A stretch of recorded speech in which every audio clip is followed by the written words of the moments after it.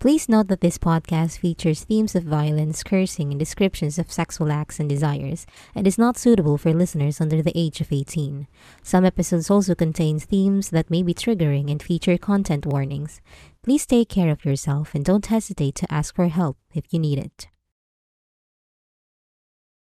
Welcome to Grapes and Ghouls, my dreadful creeplings. I hope you're not planning on sleeping this early because I've got a story for you. It'll be quick, I promise. Hi, how are you? It's me, your dearest mother creep, and yes, I am the host, and I hope you're all doing fantastic. Did you listen to the last episode about the Cannibal Cult? Did you like it? You did? Thank you. It wasn't as detailed as one would expect, so I highly advise you to do your own research because in this podcast, I just tend to consolidate things to make it easier for me to understand, and I hope it's easier for you to understand as well. So if you have any topics that you want me to feature in the future episodes, please tell me, send a message on Read If You Dare, and I will look into it. I'll also give you a shout out on the next episode if you comment on today's video. And before we proceed with the topic, I would like to give a huge shout out to Judith Agasite for commenting on the previous episode about the Cannibal Cult. Thank you very much for listening. I really appreciate it. So, hold on to your knives and let's begin. Today's topic takes us to the US of A, and we're going to talk about cult. Cult in modern English is a term by some considered pejorative or a slur. So some people use cult as a slur for a social group that is defined by its unusual religious, spiritual, or philosophical beliefs and rituals. And I am very sure you've heard of famous cults in your time listening to true crime podcasts. A few good examples of this are People's Temple, Heaven's Gate, and more. Now, the cult that I'm going to present to you tonight, I was totally unfamiliar with. This happened in 1991. A group of men, namely Pennick, Mark Goodwin, and brothers Keith Lawrence and David Lawrence, were involved in satanic practices. The word itself, satanic practices, makes you think a lot of shady shit is happening. These men were working at the DeKalb County Free Fall Fair, and I suppose during their free time they do these satanic practices of theirs. I've read one article that says these four were part of a murderous satanic cult. So at first I thought these were just your ordinary or mediocre satanic cults, but they put murderers there, so I was really curious. And when I searched more, apparently Pennick, Mark, Keith, and David, they had previously participated in a murder thing. I think Pennick is the one who killed the person, but they were involved in some murderous satanic shit. And I'm assuming they did it for their ritual practices to honor Satan, the blood sacrifices and all.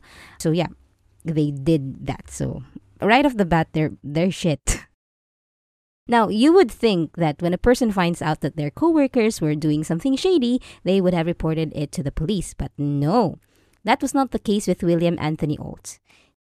So William Anthony Alt, he found out that his friends or his coworkers were in a little club or organization, if you would, or a religion or a belief that practices Satanism, I think. Or they do satanic practices, and he was very interested. So he went to one of the guys and asked him, "Hey, I'm kind of interested in this. Will you let me join?" And unfortunately for William, he was denied. And he was frustrated by this, so he threatened the men that, "Hey, if you don't let me join your cults, I will tell the police about what you're doing." So William used the knowledge of him knowing about the group's murderous activities to get into their little club. And the fear of getting caught obviously is there, so the four guys were like, "Okay, fine, we'll let you join." So the four men conducted a plan to prepare for the initiation of Alt. So, on September 25, 1991, they asked their good friend Brenda Ferguson to help Goodwin or Mark Goodwin to find a secluded place where they could perform this initiation rite of William to their satanic club. And once they found their spot, And when the carnival closed, Brenda Ferguson, the friend, drove the five men, Pennick, Mark Goodwin, brothers Keith Lawrence and David Lawrence, and their newest member, William Alt, to a secluded farm building and dropped them off. So Brenda wasn't there when the whole thing happened. Brenda just drove them to the place where the ritual will happen. And once the men were there, William was told to lie down on the floor, which was being used as an altar.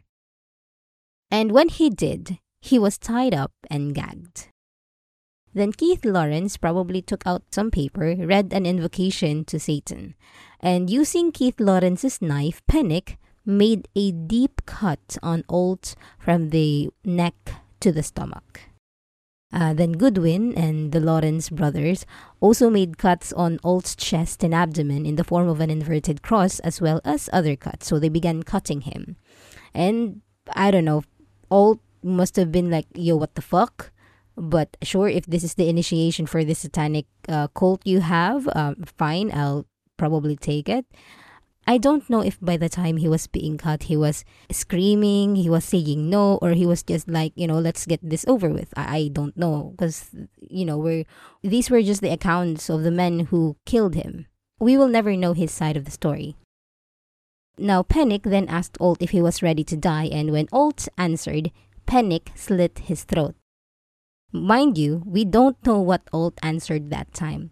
He could have said no, please release me, I want to live. Or he could have said, yes, sure, let's get this over with. We'll never know. But whatever those answers are, Pennick slit his throat. Then Pennick, Goodwin, and Keith Lawrence, they cut off Alt's head and hands and attempted to burn them. So they tried to dispose of the body, and after disposing of the remains as best they could, the members of the group and Ferguson, because Brenda is back again, they used the money stolen from Alt to purchase food at Arby's, which I think is a fast food chain or, restaurant in the US. They bought food like they always do and act like nothing happened. Yeah, before we proceed, I know I could have searched what Arby's is, but I didn't. So that's my fault. Moving on. Poor William. He just wants to be part of something and ended up being a sacrifice for these four monsters' weird beliefs.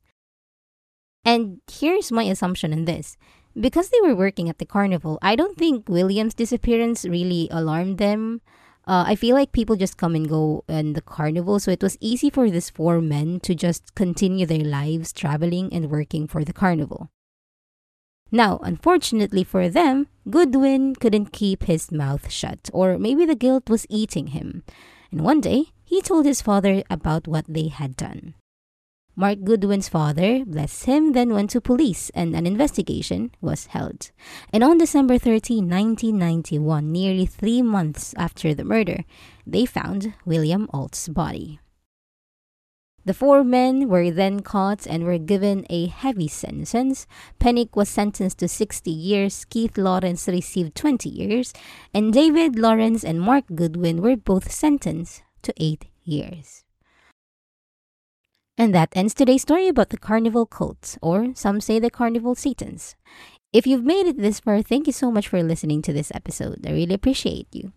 Remember, if you have any topics you want me to feature, please feel free to send a message. I will look into it, and who knows, I might even give you a shout out. Now, turn off the phone and go to sleep. I'll see you next week. Good night.